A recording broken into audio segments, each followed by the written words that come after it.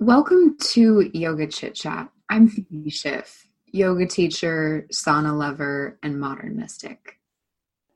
And I'm Keric Morinaga, yoga teacher, retired marketing analyst, and former yoga studio owner. Every week, we meet virtually for an informal discussion on a common yoga principle, practice, or theme. Today's topic is the Niyamas, roughly translated as observances or trainings.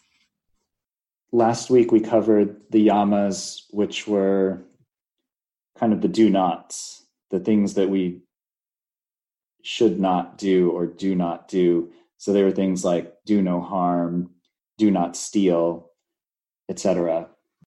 The yamas were ways that we should interact or not interact with others. And then the niyamas are personal observances, ways that we should conduct ourselves, things that we should observe and do. And they tend to be a little more internal or focused more on ourselves rather than how we interact with others. The yamas and niyamas come from Patanjali and the Yoga Sutras. They're part of the Ashtanga Yoga path, the path of 8 limbs. And so I'm not sure how important it is to follow them in the specific order. I think I mentioned this on the other podcast too. Did you want to talk about that just for a second, Phoebe, about the order? The order of the yamas and niyamas is less important because the way Patanjali describes them is that if you can fully master and embody one, then you don't need the rest. If you can't master one, then you move on to the next one. So the niyamas are these different observances that we can make, and the intention is to try and fully embody them, but they're rather challenging. So there's sort of like a checklist for getting closer to samadhi.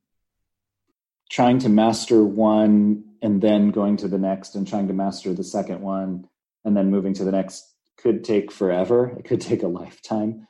So it might be easier just to work on all of them at once and see how far we can get.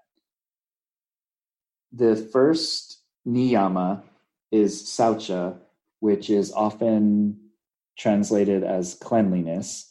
And as we go through the niyamas today, we can think of them in terms of the yoga practice, what we're doing on the mat. And then we can also think of the niyamas in terms of what we do off of the mat, the rest of our lives. How do you practice saucha? There's a lot of different ways of looking at saucha. Mine is pretty big. It's acceptance of what I believe to be one of the most essential paradoxes of being a human. To be a human is to be kind of filthy. Like, we're kind of gross. and Patanjali talks about this in the Yoga Sutras. We're sweating, we're secreting. Every time you clean yourself up, you get dirty again. And so there needs to be this kind of radical acceptance that we're filth, and simultaneously that we are divine consciousness wrapped up in a sort of filthy costume. So to me, saucha is acceptance of this paradox and doing our best to show up to our mats and to show up to life as clean as possible. Yeah, on the mat, I think that it is keeping our space tidy so we don't have a bunch of items strewn across the mat or around our mat. So may we organize ourselves so that the yoga teacher doesn't kick over a glass water bottle or step on a ring that pokes through the sole of someone's foot and causes them to bleed. Not that that's ever happened to me. it's putting your phone away so that it doesn't distract you during the practice. That to me is all part of cleanliness, just the physical space. We can talk about it in terms of the actual poses, where I like to think of the alignment of the practice as sort of cleaning up the pose. Maybe in the initial moment when you take a breath and you open up into Warrior Two, the pose is a little messy.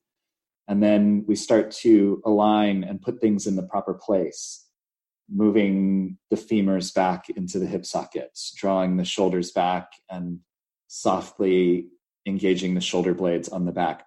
All of these things put us into a feng shui of the body that allows us to open up and just be very clean, for lack of a better term.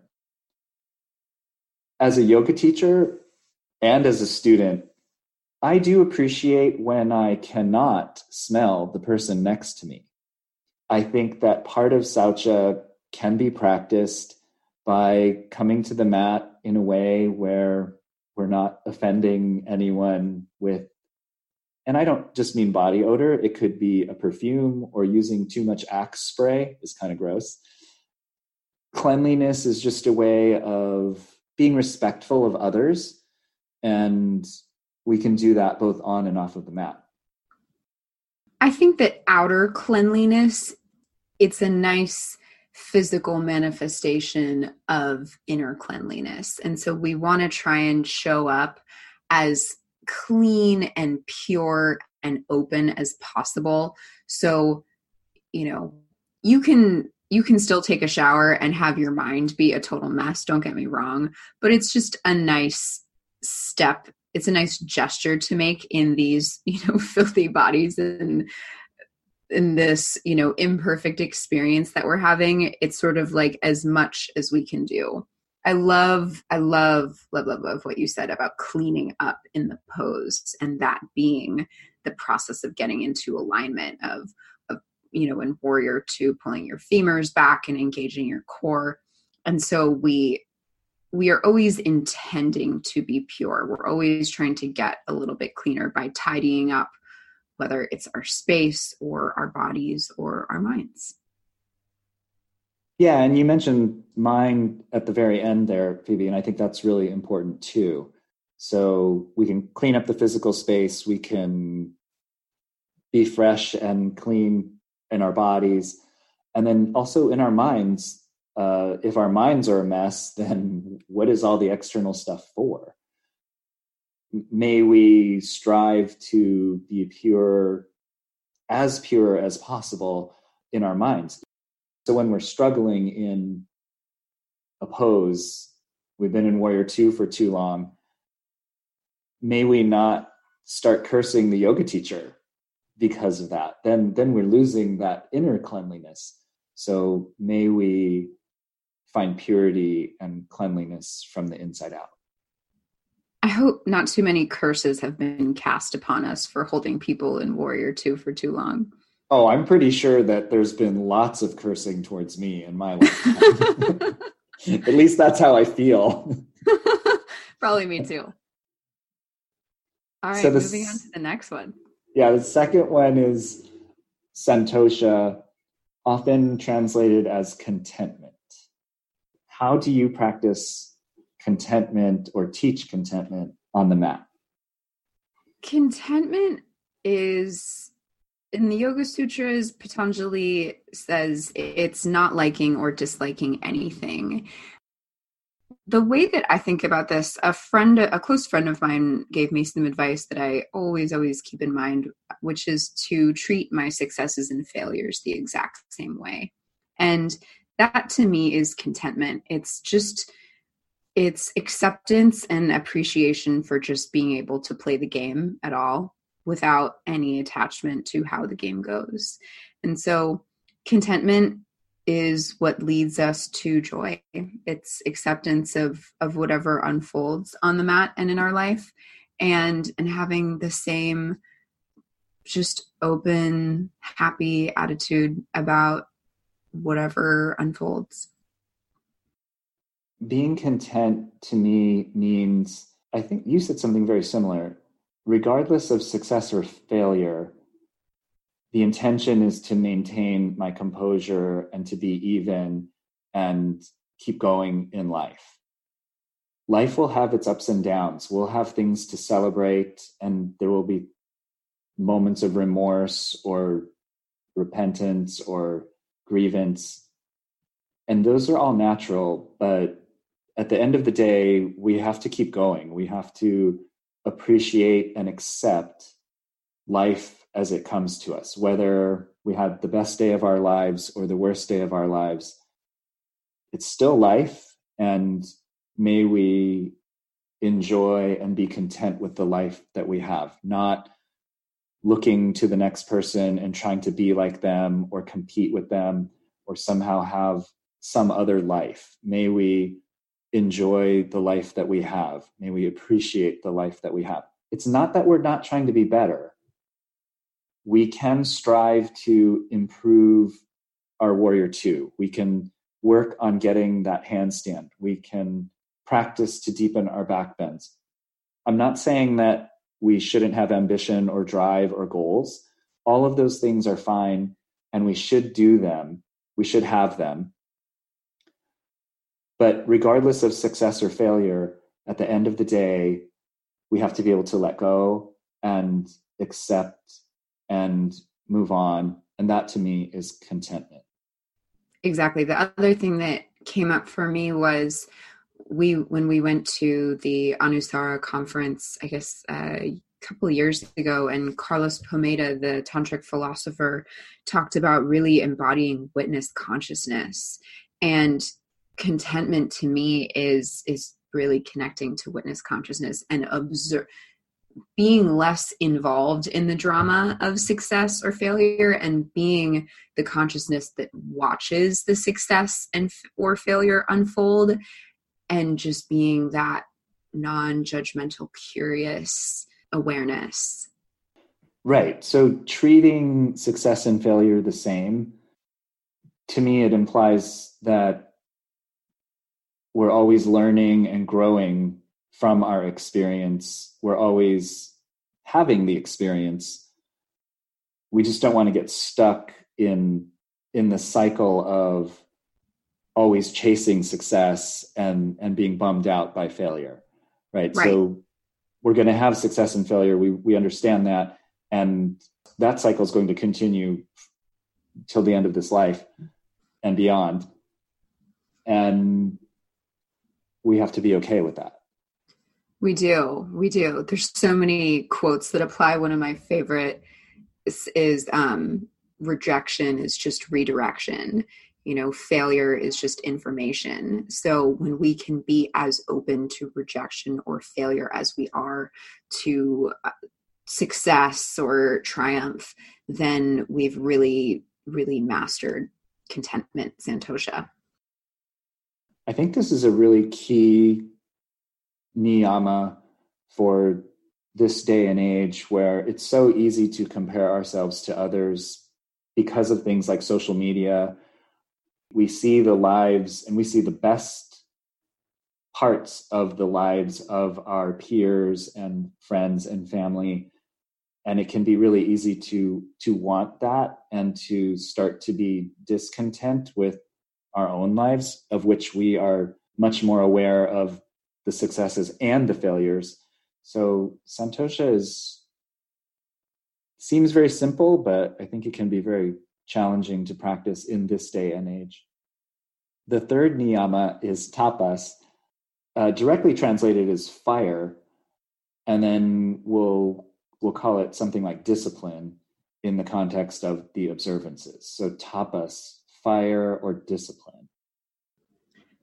I love tapas. I think this is such an important idea. The definition that really resonates with me is that it is accepting pain as a path to purification and not having the desire to cause more pain to the entity that caused you pain.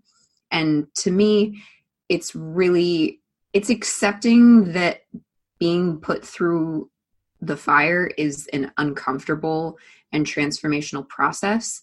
But in order to transform, in order to change states, you have to go through the fire. If you want to cook food, you have to heat it in order for it to go from raw to sauteed. And in the same way, we need to accept fire as part of our transformational process. I was teaching this in a class last night. I said to my students, my assumption is that you came to class tonight wanting to leave feeling differently than how you arrived. And so in doing that, my hope is that you are agreeing to being put through the fire. That is pretty much how I operate as a teacher. I assume that people want to change, and change requires energy input. Change rarely happens spontaneously, passively, with no effort, no energy input. So going back to the fire of cooking something, in order to cook a vegetable, you have to apply heat. No heat, no cooking, no change in the vegetable. If anything, if you just leave that vegetable alone, it'll rot, it'll decompose. When students come to class, I don't think they want to just lie there and decompose. I'm assuming that they want a positive change, that they want to be cooked a little bit. And so the practice that I teach generally has at least some fire. Even the more mild classes that I teach have some element of fire, of discipline. So I ask students to align their bodies, to hold poses, to practice being disciplined by drawing in and creating heat in their muscles. It's a big part of the practice. It's a big part of what makes people better. I assume that they want to feel better, as you said. I assume that they want to reach the highest. I assume that every human being at the end of our lives, we want the most out of life. None of us wants to be at the end of life and say, oh, you know what? I only got half out of life. We all want to be at the end of life and go, you know what? I got the most out of this lifetime that I could. And that's going to require some effort. I think for most of us, we're not magically going to have the most full life if we're just very passive about it, if we just wait for things to happen to us. We have to make things happen. We have to be fiery about it. We have to be disciplined in our efforts and our actions, both on and off of the mat. We do. And as you were talking, I'm realizing that really anything worth having in life requires a process of kind of cooking yourself. Yoga is a process of cooking. Relationships are a process of cooking. Work is a process of cooking. Working toward different goals is a process of cooking. So the part that always really sticks out to me is accepting that as part of the process and not wanting to inflict more pain on whatever it is that you're working toward. So in the studio, students may want to inflict harm upon us for putting them through the fire. But tapas is about releasing that desire for sort of revenge and accepting pain as purification, pain or discomfort. And that is pretty life-changing if you can really embody that. If I really, truly didn't wish pain on people who caused me pain, then I might be levitating in meditation right now. Right. And you mentioned not using that fire to cause others pain. And I would add to that, also not using that fire to cause yourself pain. You can have too much fire, and we'll go back to the cooking example. If you put too much fire on the vegetable, you're going to burn it. There is a specific application of heat, a specific amount of discipline. We can focus on it too much and we get burned. It's so interesting because people so often use the term burnout or burnt out when they've been too fiery, when they've been burning at both ends. Like the fire analogies just go on and on. The fourth niyama is swadhyaya, or self-study. Swadhyaya literally means one's own reading or study of the self. this to me is a big part of the practice. How do you practice this or teach this on the mat, Phoebe? I think all of life offers us the opportunity for self-study. If you allow it, you can study yourself in a yoga pose. You can study yourself when you're driving. You can study yourself when you're in a conversation. My self and spiritual study is honestly kind of is studying for the podcast. And that's kind of become my spiritual studying practice, which has been really lovely, where I set aside time in the morning or evening and read through our texts and think through what we're going to talk about. And of course, the intention is to get ready for the podcast, but then it's also my time to really tune in and connect. And what's so cool for me week after week is that whatever passage I open up to has some really important lesson and application for whatever I'm going through that week. So what I is really committing to regular study, which then turns it into a spiritual practice. I think of what we do for the podcast as self-study. Really, anything that I do for yoga, learning philosophy and preparing for teacher training and preparing for my classes. What I heard you saying and what I do as well is that we internalize the topic or the theme, we make it personal.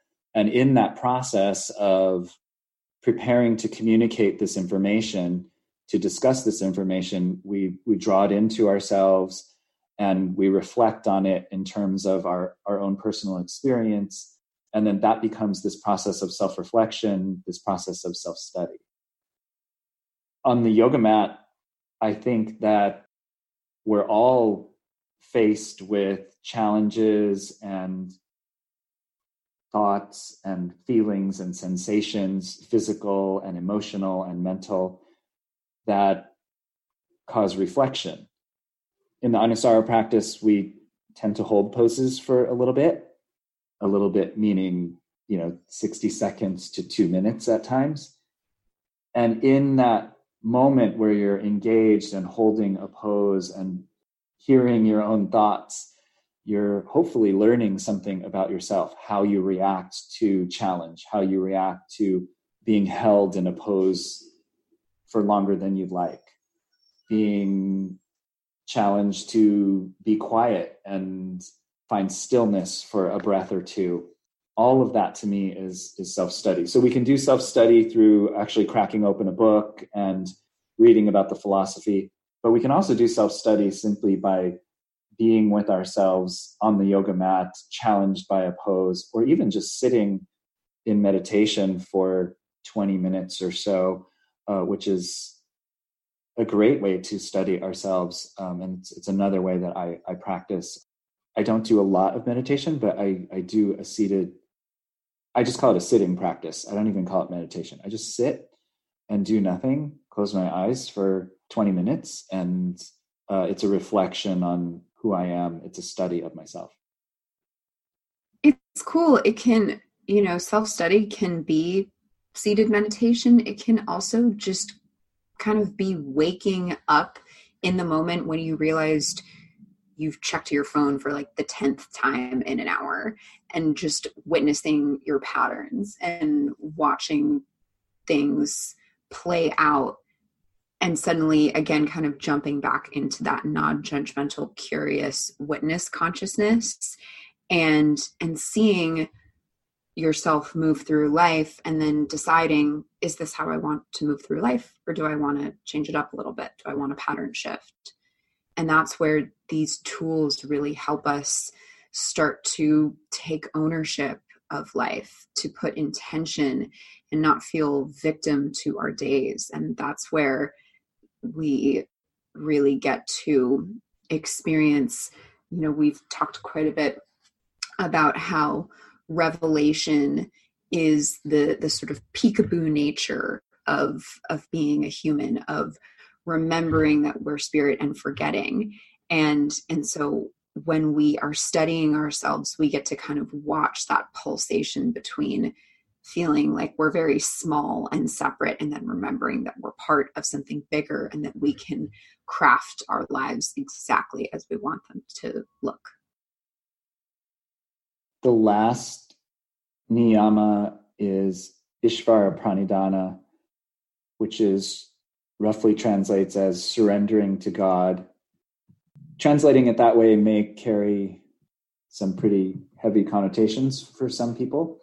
So I would generalize it just a little bit more. And to me, Ishvara Pranidhana is the practice of recognizing that there's something bigger out there than just our limited selves, our bodies and our minds, that there's a bigger energy, there's a bigger picture, there are bigger possibilities than I can even imagine. And all of those things are practices of Ishvara Pranidhana. I would distill Ishvara Pranidhana into a really simple phrase, which is just go with the flow. It's just going with the flow on every level. And you're right. I think surrendering to God may carry some connotations that not everyone can connect with, which is why I think of it as, just realizing that we're like a stick in a river, and you can either swim with the river or try and resist it. And it is much easier to just flow with it. And it's hard because our minds project expectations, project fear, project, all kinds of different things onto our experience, when in reality, we are just in this flow that we don't entirely understand. But when we release the desire to try and resist it, things tend to go a lot more easily and fluidly. So I love that the niyamas lead up to this one, because even though the order isn't always important, I do think that getting to this point of just total release and total surrender and total like, sure, I'll go with it, is one of the most spiritual things you can do. I like the stick in the river image. Anusara can literally be translated. Anu is point, Sara is flow. So it's a point in the flow. It is the stick in the river. Literally, it's the stick in the river. So Anusara, we can translate as step into the flow, go with the flow, align with the flow, align with grace. Ishvara Pranidhana really is Anusara in many ways, if you're translating it that way, if you're conceptualizing it that way. And the first principle of Anusara is open to grace. Set the foundation and open to grace. Open to grace is, again, may carry that religious connotation using the word grace. So again, I'll change it, make it more general. It's just opening to the universe or opening to something bigger than myself. Just recognizing that I cannot control everything in the great flow of energy of the universe. I'm just a little point or a little stick riding the waves. And may I ride those waves to my biggest, most full experience. I just have to remember that I'm just on the waves. I'm on the river. The river is mighty. The river is great. And I'm just going to go with it. I'm going to enjoy the ride. So I love that you use that analogy. It goes right into Anusara. Thank you for pointing that out. May we continue to be pure, content, accepting, self-studying, surrendered sticks in the river. Thanks everyone for listening. But we would love to hear how you practice any or all of the yamas or niyamas at this point. And there are different ways you can interact with us. You can interact with us on Instagram. It's probably the easiest way. Send us a direct message or leave us a comment on one of our posts. We would also really appreciate any reviews and or 5 stars on podcasts, on Apple Podcasts. that would really help us out, get us in front of more potential listeners. If you would like to do that, we would really appreciate that effort. Let's not forget to shout out our newest patron on Patreon. We are sending lots of love and gratitude to Moya for supporting the podcast. And if you would like to support us in making more content and continuing to talk through yoga philosophy, then please visit our Patreon page, www.patreon.com/yoga-chit-chat. If you are willing to give up 1 cup of coffee a month, and you can commit $5 to us, that goes a long way for us. So thank you, Moya, and we hope to have the support of the community as well. Thanks, everyone. We'll see you next time. See you next time.